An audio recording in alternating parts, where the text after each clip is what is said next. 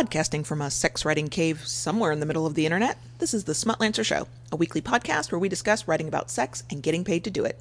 The Smutlancer podcast is hosted by Kayla Lords and Molly Moore, two sex bloggers who have more ideas than they have time in the day. If this is your first time listening, glad to have you. If you're back for another week, welcome back. The Smutlancer podcast is produced weekly, except during those times when we finally admit we need a mini vacation. Show notes are found at thesmutlancer.com. When you're ready to take your smutlancing career to a new level, join the Smutlancers community on Patreon. For as little as $5 per month, you can ask questions, get answers, and interact with both Molly and Kayla and an entire community of other people who create content about sex and want to get paid to do it. Head over to patreon.com/thesmutlancers. That's patreon.com/thesmutlancers to learn more.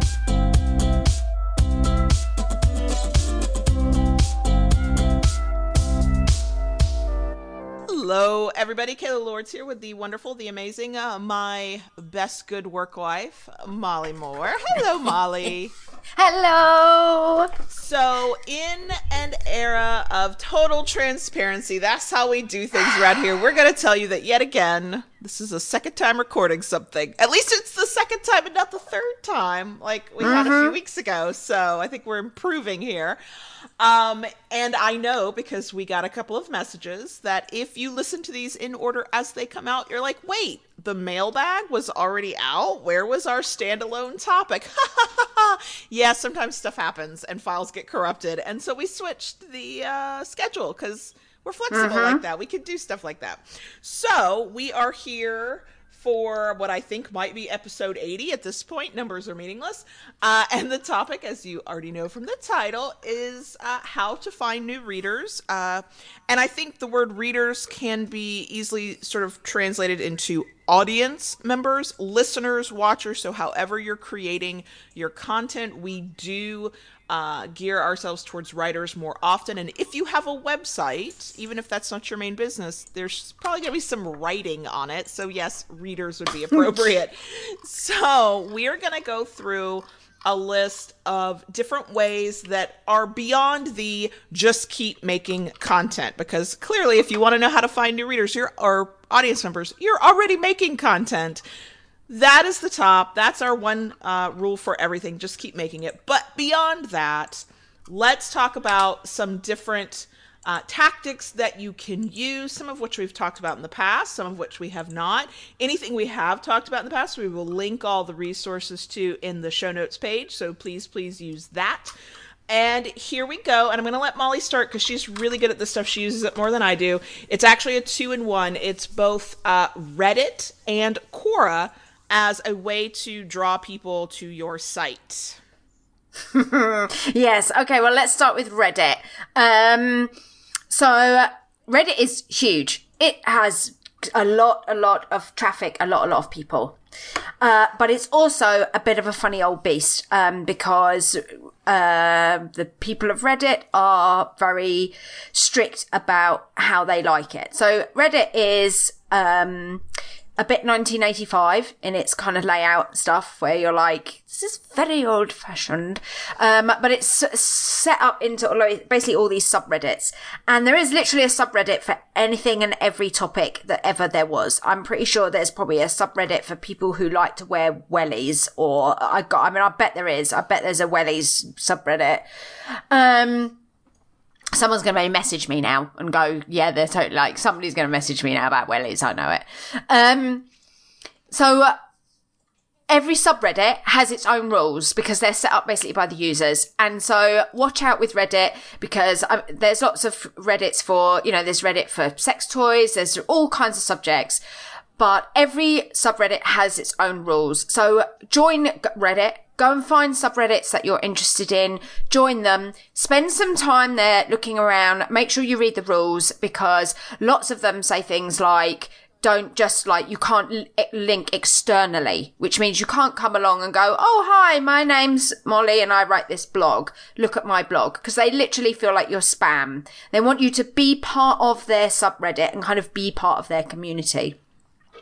If you are then part of their community, then sometimes they will be like, oh, then that's fine because you're part of the community. You come and join in often. And so then it's completely relevant then when somebody brings up a subject and you go, oh, I wrote a post about that. and you can then link to it, and then you will get a ton of traffic, hopefully, if that subreddit is busy. Some subreddits literally say no external linking. That doesn't mean that then that subreddit is of no use to you. If it's a relevant subject that you write about regularly, I would still join in and go and have chat with people there, because you can say, oh, on my blog, I wrote about that subject and here's a kind of summary of what I said. Because then you may get people who will come and click on your profile and go, oh, I wonder what she does write about on her blog, because you can link in your profile to your blog. So even if a subreddit says no external linking, don't just dismiss it as being of no use. There are subreddits that have hundreds and thousands of users in that subreddit. One of the other ways as well is that a lot of the traffic that I've ever got from Reddit is not where I posted a link to my work, but where someone else did. So where someone read a particular story or something that I wrote about, and then they go off to their group with it because their group is about needle play, for example. And they go, oh, I read this really cool post about needle play, or what, like, I'm just using that as an example. And they post it for their community to find. Now, obviously, that's something that happens organically and you don't have much ability to create that. However, if you go and join Reddit and start joining in with these subreddits, it's something that then you can maybe do for other people. So if you're in a group and somebody suddenly says, oh, I'm asking about so-and-so, you could be like, oh, well, I know Kayla wrote a really good post about that on her blog, or so-and-so wrote about, and I will link to somebody else's work. And then maybe that means that somebody will be more likely to do that to you. So Reddit definitely is a place that I would say you should have an account, and you should, like, if you have time for this stuff, if you're looking to expand, spend a little bit of time there, poke about, see what you can do. If you can get some traction in Reddit, it can result in good traffic. Reddit is busy. There are a lot of people there. Quora, completely different beast. Also a bit 1985 in its look. Quora is basically people come and just ask questions, and so it's not laid out the same as Reddit. There's no subreddit, so it's just basically people asking questions, and you can follow certain topics because you post your question in certain topics. So like, I think I follow like sex and sexuality, and I can't remember, there's a whole other few ones that I follow. But also Quora kind of learns, and so the more topics that you look at and answer, it like starts feeding you them. So when you go in, it's like, oh, these questions might be for you. And Quora doesn't convert to traffic in quite the same way Reddit does, mostly. Again, if you can naturally, in a way that doesn't look like you're spamming, but naturally put in a link to something where people have asked questions, then that can turn into quite a bit of traffic. The one thing about Quora I will say is that there are young people on Quora, and a horrifyingly large amount of them are hugely ignorant about how their bodies work. And so there are every day, literally, there are questions from, young women and young men on the absolute, what I would think is the absolute basics of how their bodies work. And I can't go there all the time because I would literally just spend my life trying to answer all these questions. So I just dip in now and then. But I mean, there are literally people there saying, I am 15 and I notice that my knickers are often damp all the time. What's wrong with me? And it's like, nothing, love. There's nothing wrong with you. Like, this is completely normal. And you just think, so there are people here who are very, very, very uneducated about their bodies, which makes me sad because I hope that that's not the case for people, and it's frightening when it is. So, there was one the other day, if I remember rightly, of somebody who's saying, I performed oral sex on my boyfriend. Could I be pregnant? And it's like, No. No, you can't. So Quora's a funny one. It also another place that I would say definitely have an account. Go and look around. See if you can find questions there where you can potentially say, oh, you know, I've certainly had seen questions there from like, you know, older women who perhaps are asking about menopause or all kinds of things. There's loads of stuff there. People are asking about health, sex, fitness, all these kind of things. And so if there's a question where you can go, oh, I wrote about this. My suggestion is also don't just go, oh, I wrote about this and put the link. So kind of try to answer their question and then say, I've written more about this, or I wrote like a longer about this topic on this post if you're interested. Because otherwise you do kind of both there and Reddit, you kind of like it look like spam. You're literally there just link dropping. Don't do that. It's just not. It won't get you what you want anyway. And lots of places, like especially on Reddit, you'll find they'll boot you out of their subreddit. They'll literally just ban you. They'll be like, no, you're just spamming. So yeah, both Quora and Reddit have a lot of traffic. If you can use them well, that can bring you new readers. I will add a couple of things that came to mind while you were speaking. One, I know the power of an angry moderator on subreddit. I once did that. Dropped my link. Had not read the rules. Did not understand subreddits. I have not done that in any group, even when I'm allowed to since. But I have had people share my content into subreddits, and I've seen massive spikes in traffic when that happens. The thing to realize about Reddit is if that happens to you and somebody drops your link into a discussion organically, which is wonderful, your job at that point is to have your site set up in such a way that you keep the reader there. You can't just depend on Reddit to always keep your numbers high. It's your job to then not just answer a question maybe that they had or tell a story that people were interested in, but to have your site set up in a way. And I know Molly's done these conversations. I think we have at least one, maybe two episodes already on this about making it easy for that person once they're there to not want to click away and to kind of go down rabbit holes. And that's how you then earn the reader, the audience member. It's not just the traffic. It's the, oh, I like this enough to stay. I like this enough to come back. I like this enough to subscribe or to follow on social media so I can make sure that I know what this person is talking about. You basically want to create an environment where the right person for your content just never wants to leave. And that there's a bit of a sort of trial and error and learning new techniques and tips and keeping your site fresh. Like there's lots of different things that go into that. But so it's not just a matter of, oh, I need to make sure every week or every day one of my links is going out onto Reddit. I mean, I guess that's a way of doing it, but that's to me not very sustainable because you don't have any control over whether that particular Reddit or that particular link hits in such a way that, you know, everybody keeps coming. The other thing that came to mind, two other things that came to mind. One was both Reddit and Quora would then also be great ways to figure out new content to create for your site. Yes. Because some of those questions, especially if they fit with what you're already creating, a couple things, and this I've been taught by some people who pay attention to the SEO side of things.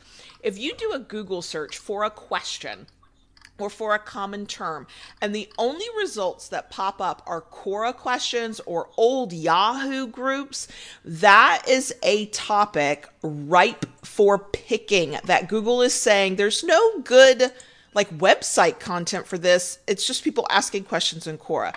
So while you're in Quora or you're in some of the subreddits and you see what people are talking about and you want to give a really nice, meaty, lengthy answer in whatever format you create content, that's a great place to do that because over time, and we'll talk a little bit about Google search and SEO at the end as our last one, but over time, the Google algorithms might pick that piece of content up. And next thing you know, you may be above Quora and old Yahoo groups to answer that question. And you're going to find more people that way.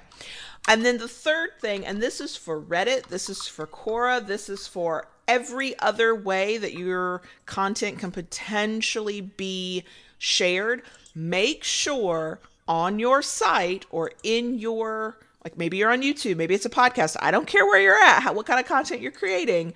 Make sure you make it easy for your followers, your audience to share your content. Use plugins that offer share buttons. Jetpack does on WordPress sites. There's Add to Any is another one. There are all kinds of social share plugins that you can use that make it super, super easy. I'm getting traffic on Loving BDSM from Pinterest, not just from pins that I created to point back to my own site, but where people have come to the site, found an article they liked, and pinned it to their own Pinterest account. How are they able to do that? Because most people are not going to go through the step of grab the link, go to Pinterest. No, I have a button right there that's like Pinterest, and it does it all for them. 2 clicks of a button, and they've moved on and they've shared my content. So whether it's Reddit, because a lot of those will make it easier to share to Reddit, or any other social media, make sure you have a tool on your site that makes it easy for your audience to share your content in wherever they're getting content. And that will also help you find more readers and a wider audience.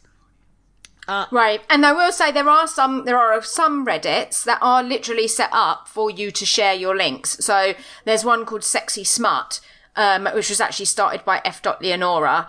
And so if you're writing fiction or even kind of sexy non-fiction, that's fine too. You literally go there and your post is basically the link to your post. She likes you to leave a little mini description of what your thing is about.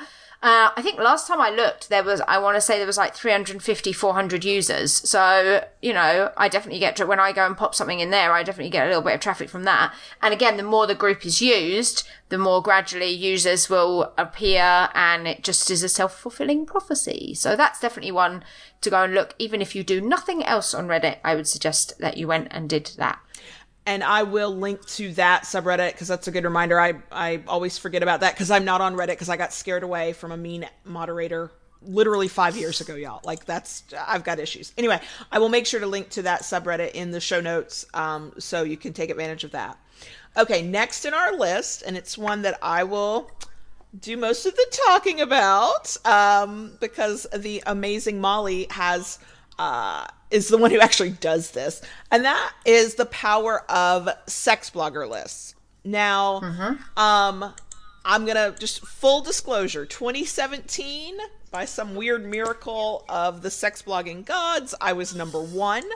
The nice thing is I've now been retired off of that list because I got to be number 1. I was actually pretty surprised at how much pressure kind of goes away the moment I know that I've done it. I'm not worried about a place on the list anymore.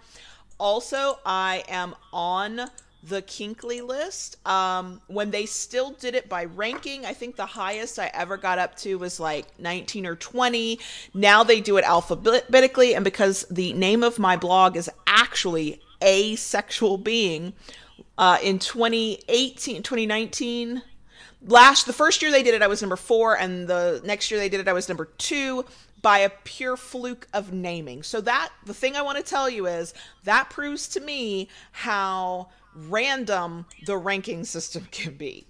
That stressing yourself out over where you place, I would really beg you not to stress out over it. What I love, and I think is probably the best thing about Molly's list, is it's easy to get nominated. You only need one person to nominate you, just not yourself. And Molly is a transparency report, and you can see most of the things, like nearly everything that can rank you higher. Like she gives you a list. So there is a little bit of subjectivity because it's a list. That's how these things work. But you can follow the mechanics of that and increase your chances if that's important to you. But I'm going to tell you, I've been on some form of a list. The little mini ones that like Rebel puts out, that Kilted Wookie puts out, that other bloggers will put out. They'll put out their like personal little top 20s of the year. I've been on those lists before. No matter where I fell on a list, I got traffic from the list. I didn't have to be number 1. Now, let me be very clear. The higher up you are on the list, yes, the more traffic you get. I get a lot of traffic from Kinkly, partly because of where I show up on this arbitrary list, and also for another reason we'll talk about later, which is, creating content for other people. but you have to be on the list. Now, you can have your personal opinion about whether you approve of the list, like the methods. Kinkley does not tell us how they score these things, how, and now that they don't do it numerically for the general top 100 list, it kind of doesn't matter. Me personally, this just goes to show that there's an opinion about everything and there's no one right way. I hate that because I always use the list to challenge myself to improve. If I hit number 20 one year, I wanted to hit 19 the next year. That's how I knew I was improving, not because I was competing against anybody else. I've always just competed against myself. Could I get better year over year? Not everybody feels that way, and that's okay. Some people, and I see this every list season and every year, I want to hug people and also shake them, is where they say things like, I hate the fact that I don't feel right asking for my audience to nominate me. Y'all, I'm going to say, if finding an audience and growing your readership and getting more people to your site is important to you, you will have to get over not wanting to ask your audience to do things. That is called a call to action, or a CTA. Anytime you say, hey, click on my affiliate link, you've asked your audience to do something. Every time you say, hey, come join me on Patreon, support the work I do and get some perks, you've asked your audience for something. Asking your audience to nominate you to be on a list is no different. It is not, I do not believe, it is not beneath anybody. It is not asking them for something beyond the pale. Most of your audience, whether they are within the community or they're just a random reader, when they really like your work, they want to support you.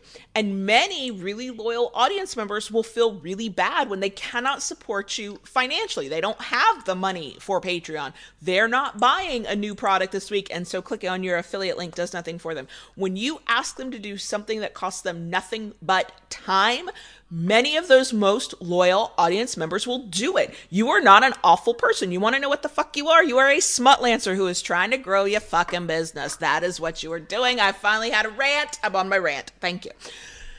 And I say that with kindness and love. I know it's difficult. I know if imposter syndrome has you in its grips, it's hard. I know that if the list itself stresses you out, maybe that's actually not the tactic for you to use. If the list itself stresses you out, reject the list, ignore the list, do your thing. It's okay. But complaining about where you show up on the list and that you haven't been nominated, but not asking your audience to nominate you, what? Just ask. And try to remember that you are not in competition with anybody on that list. They are not your competitor. They are your colleague. They are in the same boat you are. They are over there behind their keyboard wondering if what they just wrote is drivel or not as well. Okay? They are wondering why they bother. They're wondering where their audience, like we might be at different levels because of the length of time we've been doing this and the size of our audience, but we all have these fears. So I'm begging you, this is my annual plea to not be scared of the sex blogger list. Take care of your mental health, always, always. But they can serve a purpose. They should not be your whole life. You should not center all of your content around the sex blogger list. But I have benefited from every year I've been on a list. I have benefited. I've gained traffic. Here's the thing. Just like Reddit, its job is to get somebody to click to your site. Your job once they're there is to keep them there. So you make your site as good as you can. I love Molly's transparency report for this because it's just good mechanics of how to set up a site in general. Create the best content you can, give a new reader or a new audience member something to sink their teeth into, and you'll keep some of them and you'll grow your readership. And you don't have to be number one on the list to do that. So, okay, that's my rant. I do that. Oh my gosh, I can't tell you how many times I've ranted in my head about the sex blogger lists every time. And I love the pressure of not having to worry about like the top 100. I'm like, I'm retired off that list. This is great. Now I just get to support my blogger friends. This is wonderful. Okay, the next one on the list is a smaller one, but it can be meaningful, and that is to show up organically, if when possible, on blogger role lists, they're usually either in a sidebar or they're in the footer of your sites. Some people have them, some people don't. Full disclosure, I do not have one because it stresses me out that I will forget somebody. That I will forget people that are meaningful to me, because in the moment of making, like, it messes with my anxiety so bad. I just don't have one at all. But a lot of people do. And I know, Molly, you have some personal experience with legit traffic from this. Yes? Being in some. Yes, I do. So I'll let you. Yeah, I've actually got, I get significant traffic from 2 or 3 sites that link to me that are busy and popular. And that is something where, so first of all, it's tricky. Like, I never asked them to link to me. They have just linked to me because they've decided that I'm interesting and they like my stuff.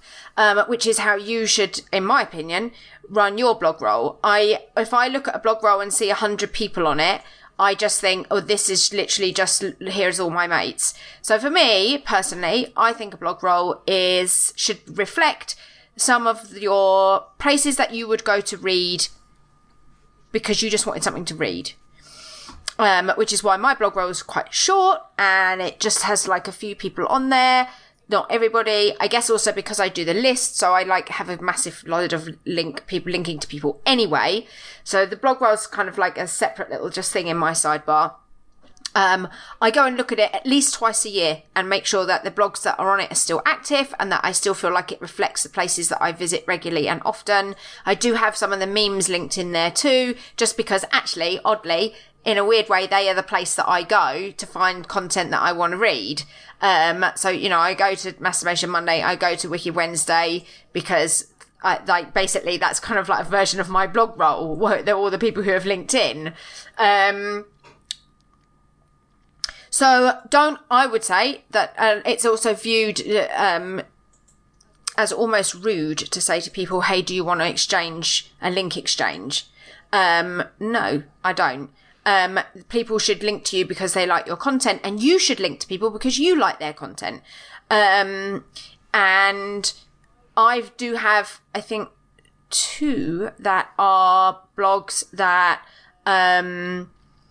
one of them is a male submissive blogger, chastity blogger, who's been around for a long time, and from the traffic that they send me, I am going to guess that they get a lot of traffic on their blog, and I'm in their sidebar, which is very sweet of them because I don't write like male submissive stuff, but they obviously do like what I write, and so they've linked me in their sidebar and I get a significant amount of traffic from that.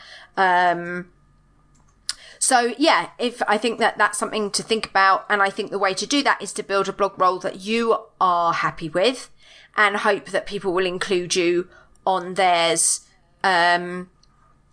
because they like your work. So again, it's another one that's like a bit organic. I would say, build yours and hope that you will find. I mean, it's happened to me. I've never ever asked anybody ever to link me in their blog roll, and yet a lot of people do, and that's great. And I'm really grateful, and thank you very much to anybody who does. So yeah, I think it's just one of those things you have to do one on your site that you're happy with and proud of, and that's kind of the best you can do really with that. And I agree. And I'll say, as now, clearly I'm not the typical reader. I am a blogger. I am in the community. I know some of the tools and tricks that people use to, build their site. So I'm not the standard reader. I get that. But readers are not stupid either. And I have started clicking around because sometimes I'm like, oh gosh, I love the same 5 people I follow, but who else is out there? Let me start clicking around. And I'll click on a blog roll. And I'll get to the next site, and there's a blog roll that is identical to the blog roll I just saw. And I'm like, huh. And I'll click on another name that I don't know, and there's a blog roll that's identical to the blog roll. Mm-hmm. And there's something about it to me that even, I won't say it's spammy. What I will say is it doesn't feel authentic when every blog roll is identical, because there's some sort of link exchange something going on. So you get to do what you want to do on your site, but I will say my experience has been when you do things from a place of authenticity, these are the people you genuinely love. These are the people that I sort of call it putting my name on somebody. Like it's a recommendation for me. These are the people that I trust, I believe in. It's part of why I'm terrified. My anxiety can't handle it because I will leave off somebody I really like because I won't be thinking of them in the moment. I could just link to Molly over and over again. I already do in many other ways. But that is the thing. And it's one of those things, it's about being a member of the community. It's about participating fully in the community. One we didn't put on the list. I'm going to put it here because it's kind of similar. It's also like when you comment on other bloggers' stuff. One, you become a member of the community, so people go, oh, who's that person? Let me click on them and go see what they're about. And maybe they see your blog roll and they're like, oh, wow, they follow people I know too. Let me dive in deeper. That's the community aspect. Leaving comments on other people's blog posts, legit, genuine, heartfelt, authentic, I can't speak, comments, not spammy, hi, I'm here comments, but like you've read their thing and you're commenting on it. That actually can bring you traffic as well because people will see what you said. It'll resonate with them in some way. They'll be like, oh, who's this person? And then they're clicking to your site. I cannot tell you how many times I don't comment on blogs as often as I used to. Hyacinth's blog, A Dissolute Life Means, I love her. Every time I comment on a blog post of hers, and I don't comment very often, it's usually when I like feel compelled to say something, she gets a ton of traffic. How do I know? Because I get dozens of clicks from her site to mine. Like, not because I was trying to get the click, not because I was trying to get attention. She wrote something that spoke to me and I responded in a way that was authentic to me, and something about that caught people's attention. That is part of community building. It's part of audience building. It's the non-spammy, non-gross thing. You can't, you can try to manufacture it, but people will they'll see, but they'll see through it so fast these days. We all just spend so much time on the internet. We can we know that feeling when we get it of, oh, this isn't real. This is somebody looking for attention. And so all of these little things, creating a sidebar blogger role that actually reflects who you follow and who you like, commenting on other, bloggers, posts, which we're about to get into because the very next one that we talk about for finding an audience is participating in the different blogging memes. I would say on YouTube, the equivalent to this are the tags that they do on YouTube where it's like, oh, tell us about these things and then tag some other people. It's kind of like that. The blogger memes are very, much more streamlined than that. The different sites are set up, just like Molly said, she links to the memes in her blog roll because that's where she goes to find people to read. Well, actual readers do that as well. They have learned over time, because those of us who host the meme are doing the best we can to promote the meme itself. Hey, I want to see some sexy pictures. I'm going to go to Sinful Sunday and click on a week, and I've got all these pictures to start combing through and clicking on. Hey, I want to read something that's, kind of sexy. I'm going to go to Wicked Wednesday. I'm going to go to Masturbation Monday. I'm going to go wherever, because that's a thing I'm interested in, and it's all curated in one section for me. So participating in those memes is a great way to get traffic, but participation does also mean, to the extent that you can, without overextending yourself, commenting on at least a few posts to be part of the community. And then you get that feedback loop of, oh, people know who you are, so maybe they link out to you. People are curious about you, so they click on your comment to get over to your blog post. You participated in the meme to begin with, and now you've got people who are fans of the meme clicking on your content. And then again, it comes back to, once you get them to your site, you have to have done the legwork to keep them there so that they go down the rabbit hole of who you are, and now you've got a new audience member. Speaking of memes, I'm really going to let Molly talk more about this because she's just been, I copied Masturbation Monday off of what she and Rebel were doing. I was like, ooh, let's just do a different name and a different theme, but this looks like a good thing to do. The thing that I will say about participating in the memes is, we've said it before, one, you can do multiples at the same time, as long as you follow the rules, but the rules matter. Linking back to the meme you're participating in is important. That is your way of pushing your audience to the broader meme so that we all grow together. Following those things and then coming back in and supporting your fellow bloggers and participants by commenting on their stuff. Not everybody. I mean, if there's a week where there's like 50 people, nobody expects you to go click all 50 links, okay? Pick 5 or 10 as your time permits. Just try and vary them from week to week and not necessarily always go to the same people. But those, when it works and both sides of the meme, the participant and the host, are doing their job and the Google gods are smiling on us, everybody's audience grows. It's that whole, we all rise together kind of thing. That's the power of the meme. But I know Molly has opinions because you've just been doing it for a very long time now. Yes, I have.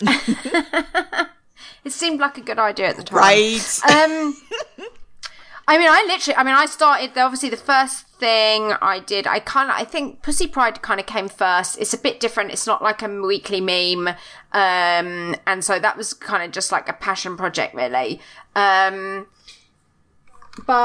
then I started Sinful Sunday, really, because there had been a meme previous to that called Half Naked Thursday, which I had previously been joining in with.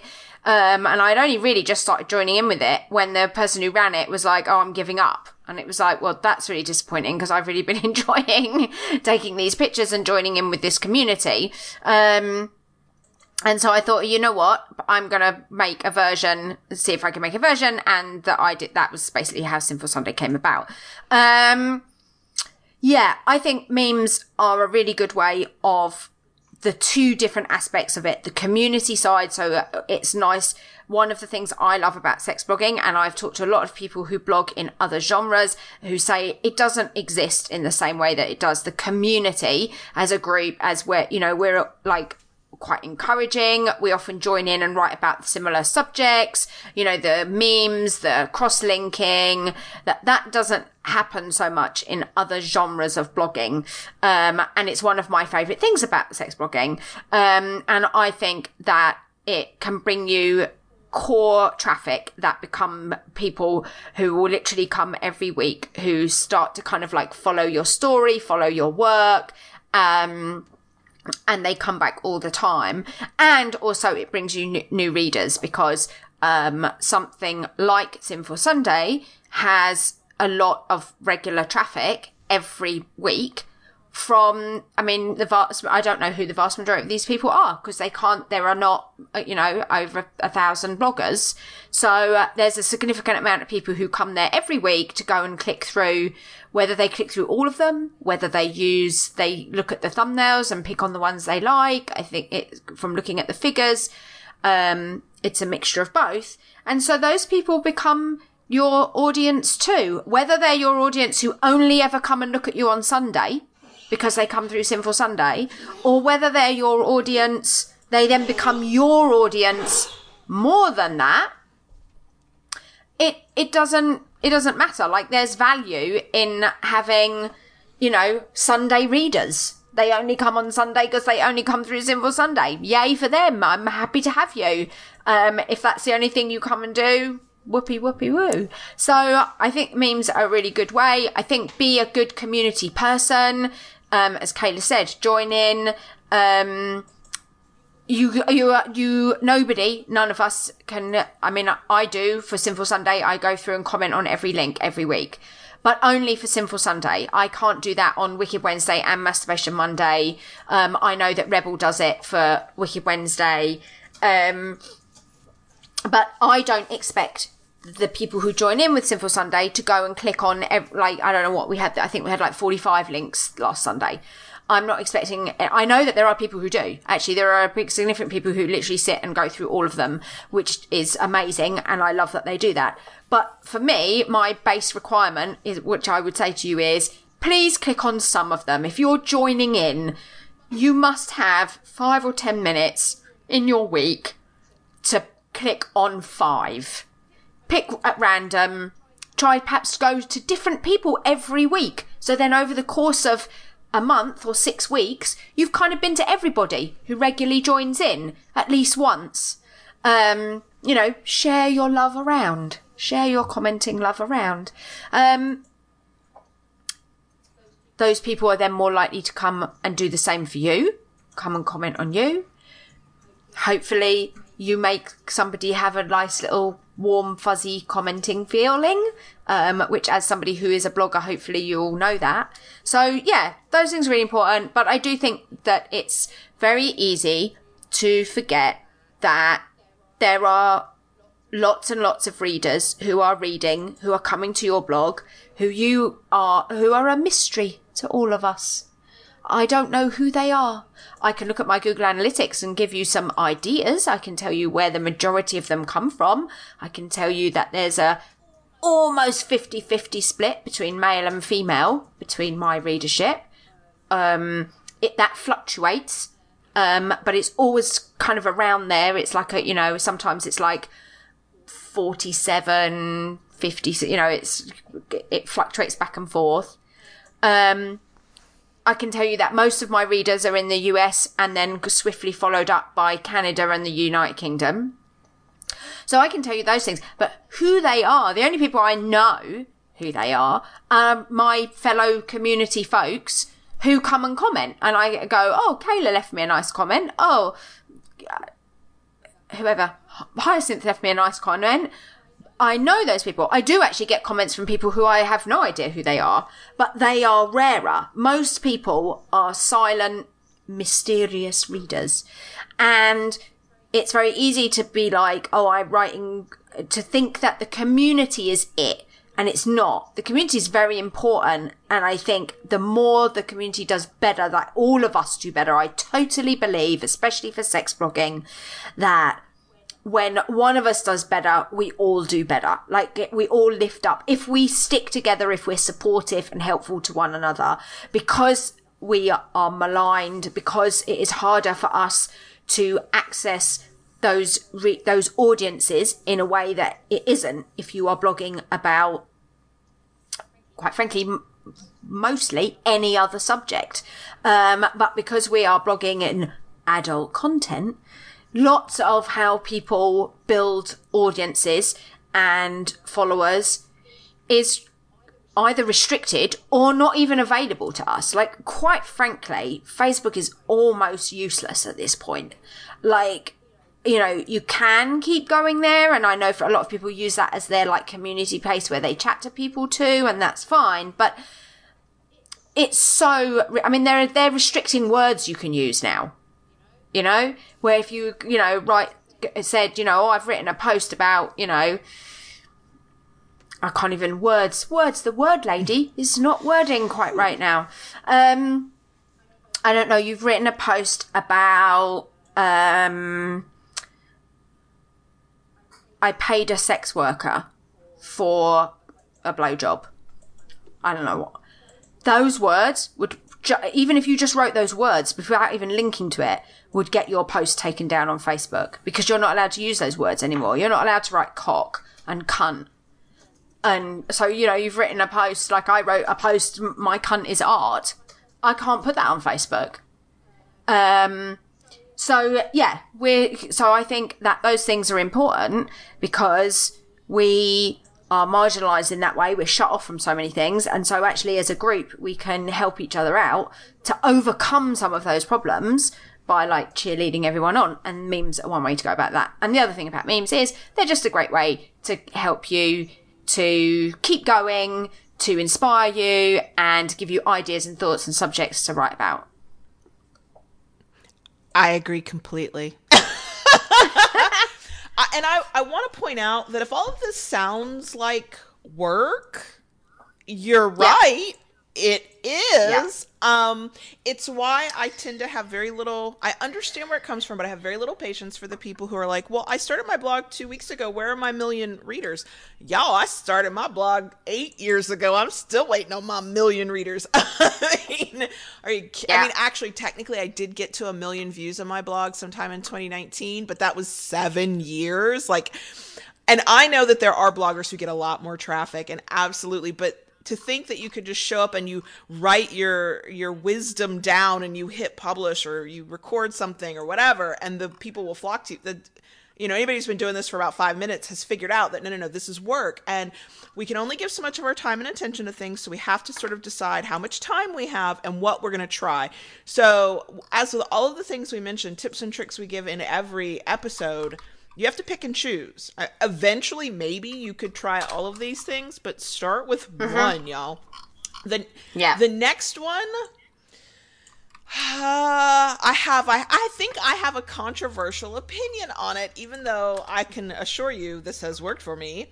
And that is writing for other sites or creating content for other sites. If you are a video maker, you're doing YouTube, this would be a collaboration.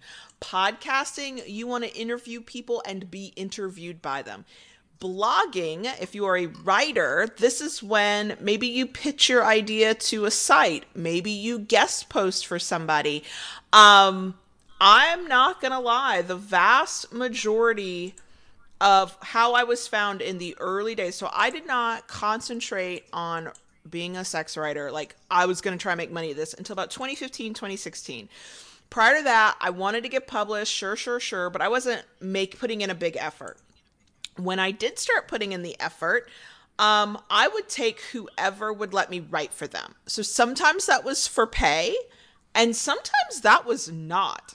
Now, these days, if I write for free, it's because I'm writing for a friend and I'm going to be on their blog and I'm helping them out with some content. I do not write for online magazines or online outlets for free.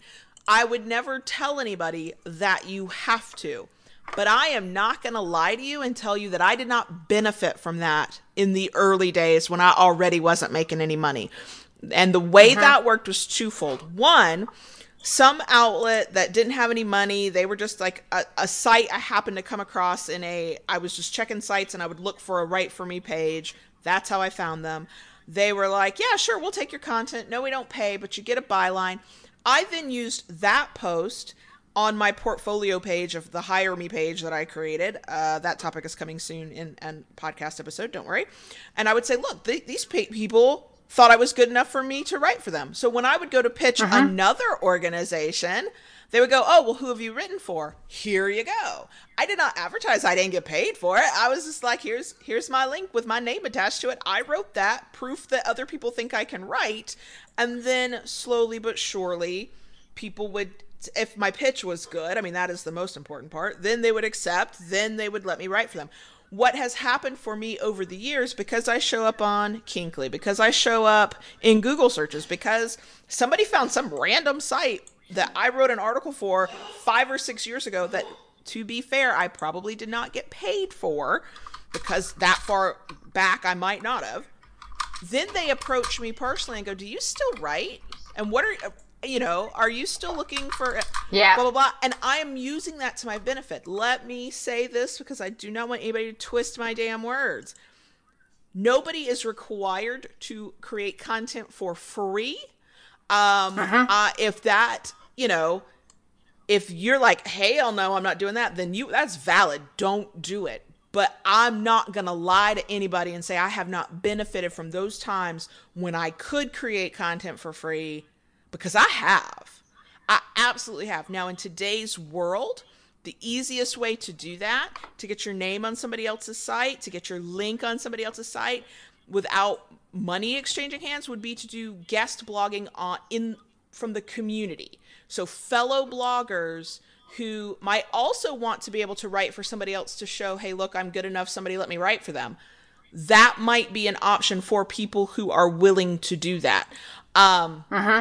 Ideally, if a website creates content and that's their whole purpose and mission, and they sell advertising and they have affiliate links, they do need to pay people. The Smutlancer and Loving BDSM, we accept contributor content. I pay. I can't pay a lot right now. I pay more than I used to, though. $25 US a post. Thank you very much. Looking for weekly contributors. I'll link to those. So yeah, payment is best. But if it's a site, like if it's a little baby site and you really like it and they're like, look, we don't pay because we can't afford it, that's a judgment call you get to make.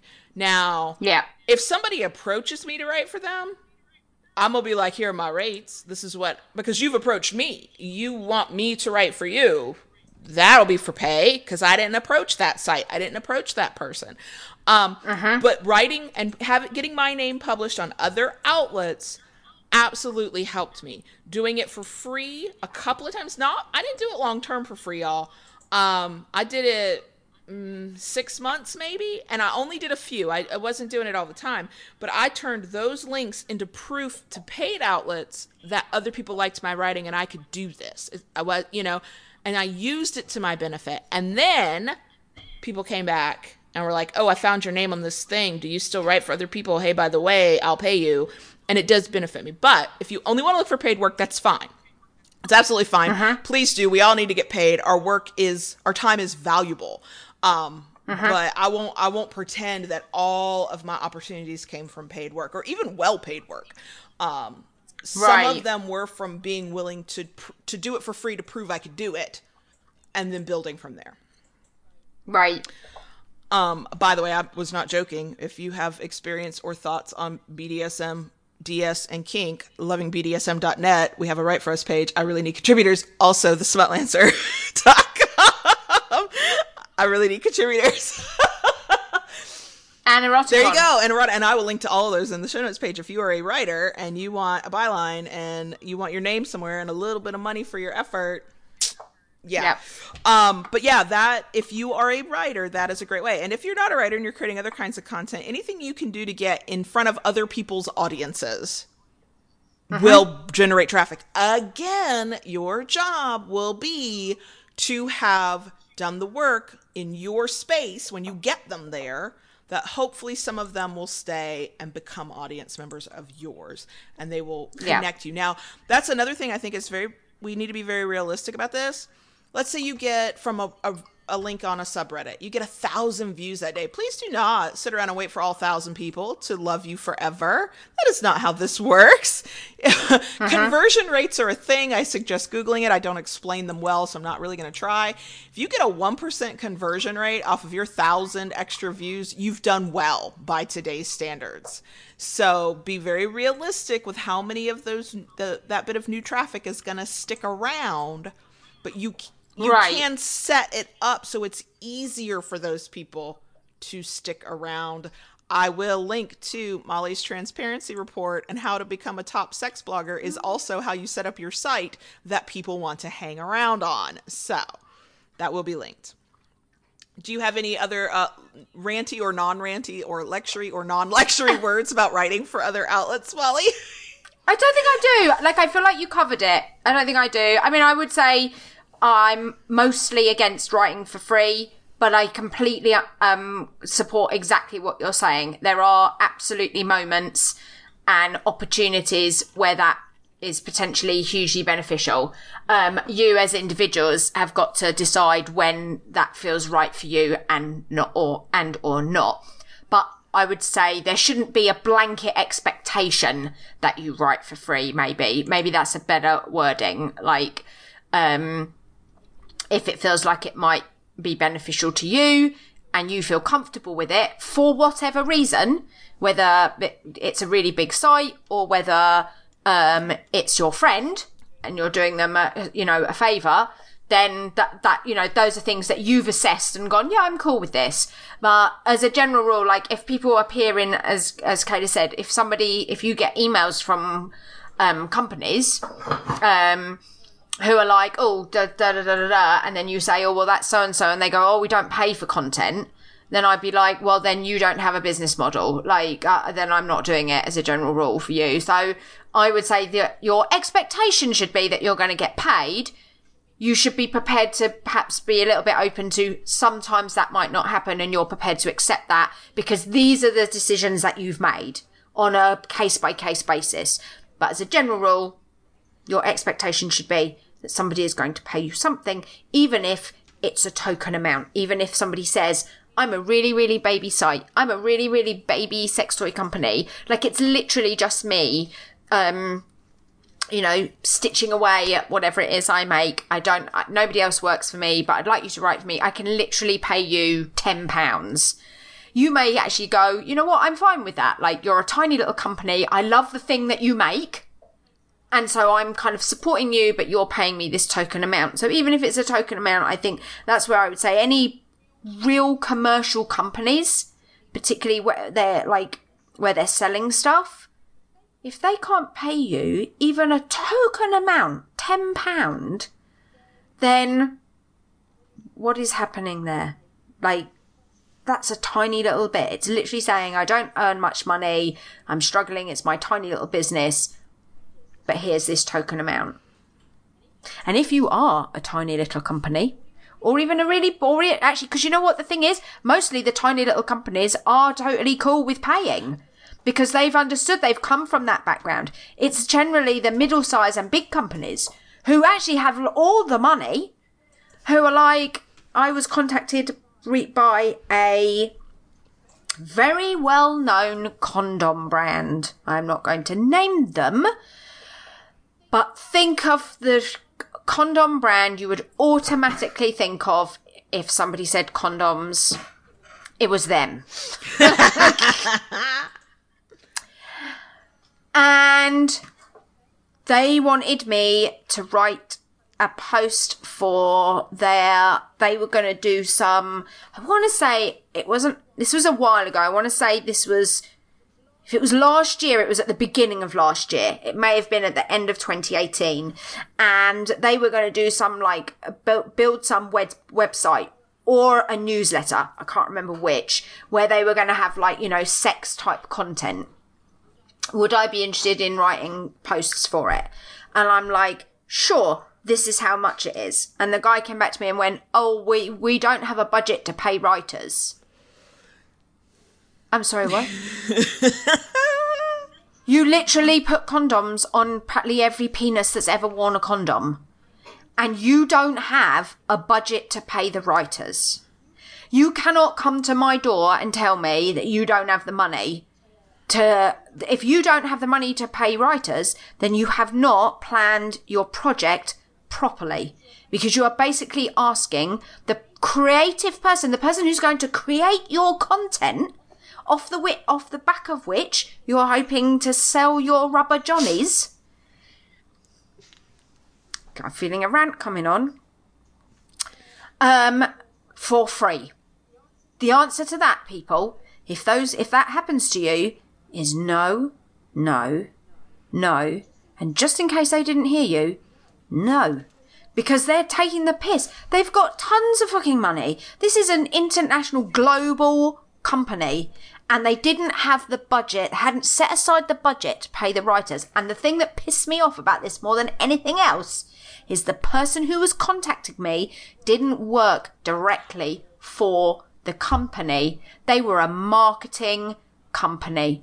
So the condom company has paid. I said to him, are you working for free? Well, oh, no, of course not. I'm like, so why would I be working for free? Oh, well, you'll get your name in the thing. No. No. They, trust me, they've paid this marketing company, I suspect a 4-figure sum for this work.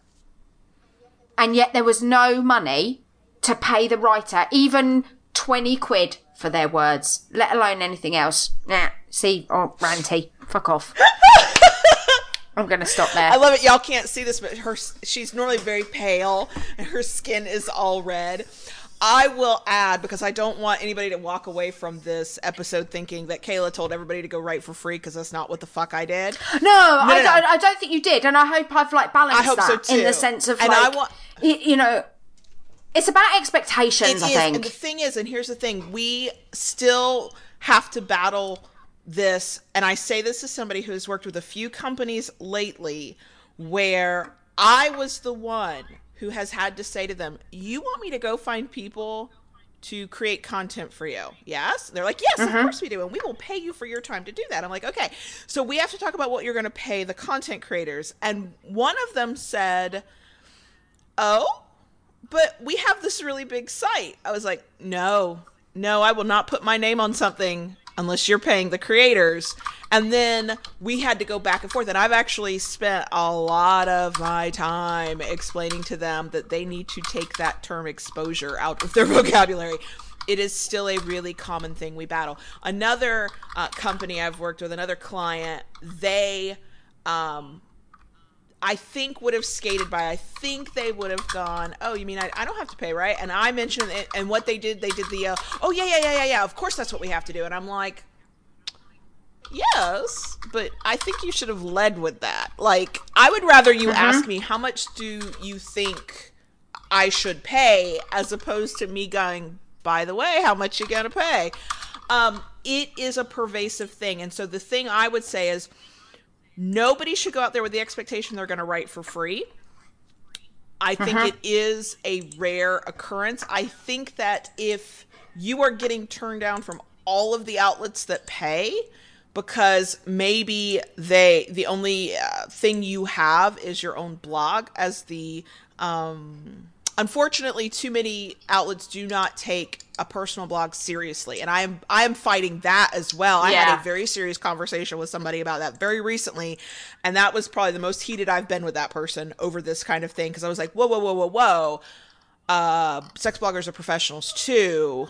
But sometimes that's an uphill battle you fight, and you've got to go get we call them clips if you're not aware of the jargon. You got to go get your clips from somewhere.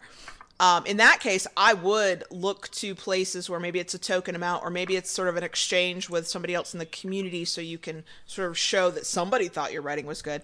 But yeah, it is something we still have to fight. And I was shocked to find myself in these conversations recently, because these were companies that hadn't blinked at paying me. And I was like, so why are we blinking at anything else? Like, right. So it is still an uphill battle.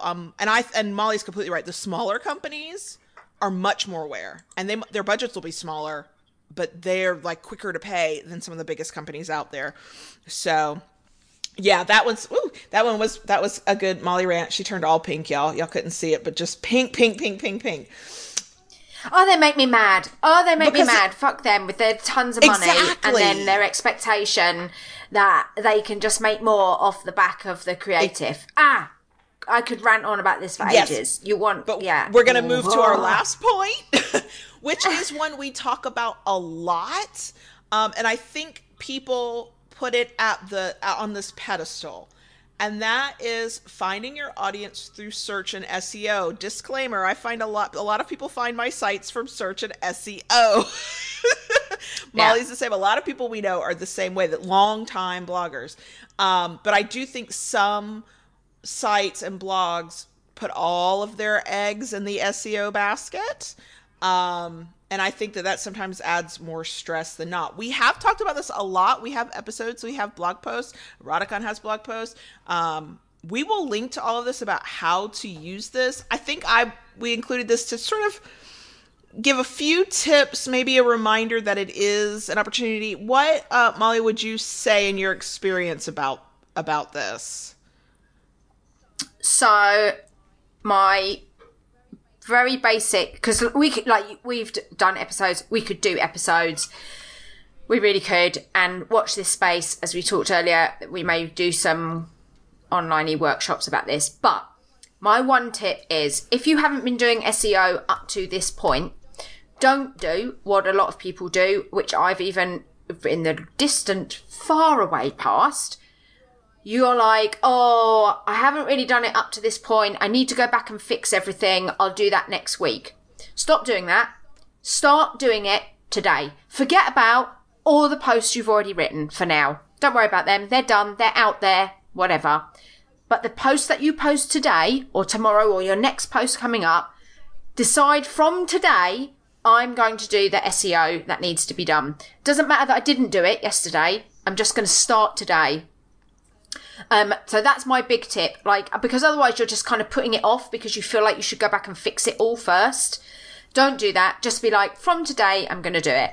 Yoast plugin. It's super easy. It's super easy. There is a learning curve because it keeps telling you more and more. You can learn more little tricks it gives you.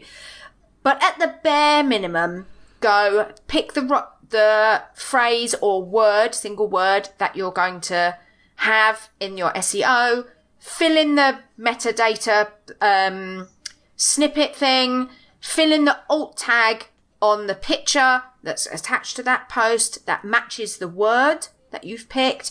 Make sure the title and the URL match. If you do nothing else, do that basic overview. Start with that. Start today doing a better job with your Yoast SEO. And then you can build on it. And then one day when you've got time and you're just sitting around going, oh, what can I do? Then maybe if you wanted to, you could go back and go, oh, I'm going to fix the SEO on 10 posts. But don't let the fact that you haven't done it well up to this point, if you haven't done it well up to this point, let you stop you from doing it well from today onwards. So start doing that. That would be that's my top SEO tip. Don't worry that you didn't do it much now. Don't worry that you're not even 100% sure how to do it. Just start doing it today. Get the Yoast plugin, fill it in every single time you post. Look at the little drop down, click on the little drop downs that tell you why you've got a red, why you've got an orange, and start reading those and learning them and be like, oh, what does that mean? It says that I haven't done so and so. Sometimes it's obvious because the words are obvious, but sometimes it says words where you're like, oh, I don't really know what that means. If you've got time, you could Google one of them and see what it says and then try and change that one thing. But if you haven't got time, it doesn't matter. Just start and try, learn as you go. The little bit that you're doing is better than the nothing that you were doing before. Don't expect magic. That's my other thing. SEO isn't magic. That's the other thing. People are why didn't I get tons of views? SEO is a long game. SEO is a long game. It doesn't convert on that day. It doesn't even convert in that week. Where I am seeing rewards from my SEO will be 3 to 6 months, possibly, after that post. That's when I start to go, that's interesting, because there's that initial spike of traffic from a new post that you get from Twitter and you get from your subscribers and you get maybe from memes.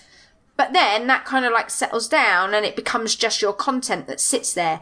SEO is kind of really about that content being refound and re-accessed. And so you do the work now and then you watch it over time, kind of brewing along, and then you will see where you're like, look at this post. This is bubbling to the top. This is constantly, regularly getting click-throughs. I did good SEO on that, and I'm seeing that return now, 3 months, 6 months down the line. So that's the other thing, is don't do the SEO and then be a month later or a few weeks later go, well, it hasn't made any difference. It's not going to make a difference now. What you do now is maybe going to start making a difference by August. I could go on, and I think this is more, and I think we've done some of this anyway, but yeah. And yes, and I will add that I have nothing tip-wise to add, except that all the SEO in the world doesn't matter if you don't keep creating content to go with it to have it archived. So, because you don't know what will hit. You can do all the SEO perfect. You can write your post perfect, and it just might be too crowded of a search term to pop up. You might have too much competition. So you keep creating your content consistently, not daily, unless that's your thing. It's not my thing. Consistently create your content, do the best you can with your SEO every single time. Yes, but yeah, we have touched on this topic. It's a massive topic, y'all. We could have started a podcast that's just about SEO.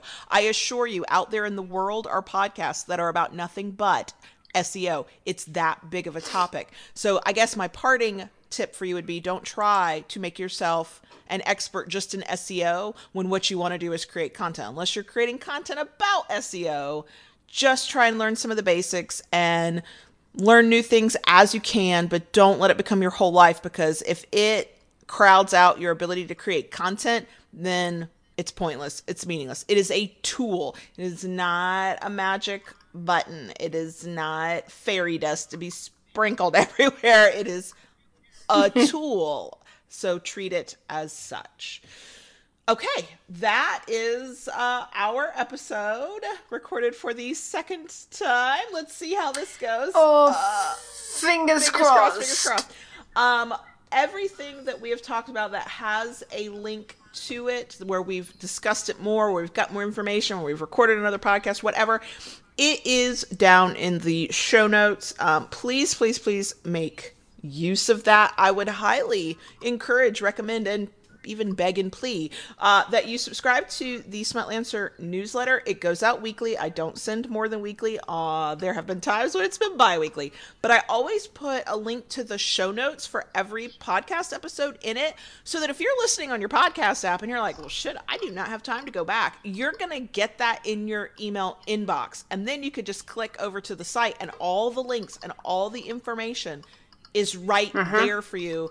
Easy. It came to your email inbox. Also, you get a freebie when you subscribe to the Smutlancer newsletter. I have an entire little mini workbook about pitching and how to pitch your ideas if you want to be paid to be a writer. So that is there as well. But yeah, if you subscribe to the newsletter, you're gonna get these show notes pages, links to the show notes in your email every week, and then all of this information will be there, and you don't have to go back and look for it. We try to keep this easy, y'all. We really, really do. And again, reminder, don't try and do all of these things. Like, don't listen to this episode on Monday and think that by Wednesday you're going to do... No, pick one, y'all. Just pick one and start there before you try something else. Just everybody take a deep breath. Everybody take a deep breath. I would like to just remind you that all of us content creators are desperately trying to grow audiences. We are all trying to find the magic formula to double, triple, whatever it is our goal is. We are all in the same boat. We all only have so much time. Everybody just take a deep breath. Day by day, step by step, consistency is better than trying to do a whole bunch of things at once in the middle of a February that then burns you out and you don't touch it again for 6 months. So that's all I'm saying. Just listen to the mom and grandma of blogging over here. We will... I want to be like the older aunt. I want to be the cool cousin or aunt. I think I want to be the cool aunt. I don't have any siblings, so I will never be an aunt, ever. So I don't have any siblings either. Which explains so much about us and probably why we get along so well. Doesn't it? Yeah. Suddenly it's like, oh yeah, we should go now. Yes, we are certainly rambly now. Okay, so real quick, I would like to remind everybody who is listening that we answer questions like this all day long, and we have an entire community of people who help each other with these kinds of questions all day long over through our Patreon community. It's patreon.com/thesmutlancers with an S on the end. At $5 and up, you get access to a private Slack group where you literally can go in and you can rant and you can rave and you can ask questions, and multiple people will share their perspectives with you, and it's good information and it helps you become a more successful Smutlancer. So patreon.com/thesmutlancers. Join us there, y'all. We'd love to have you. Okay, that's it for us for this episode. We love you guys. Thanks for listening. We will talk to you next week. Bye.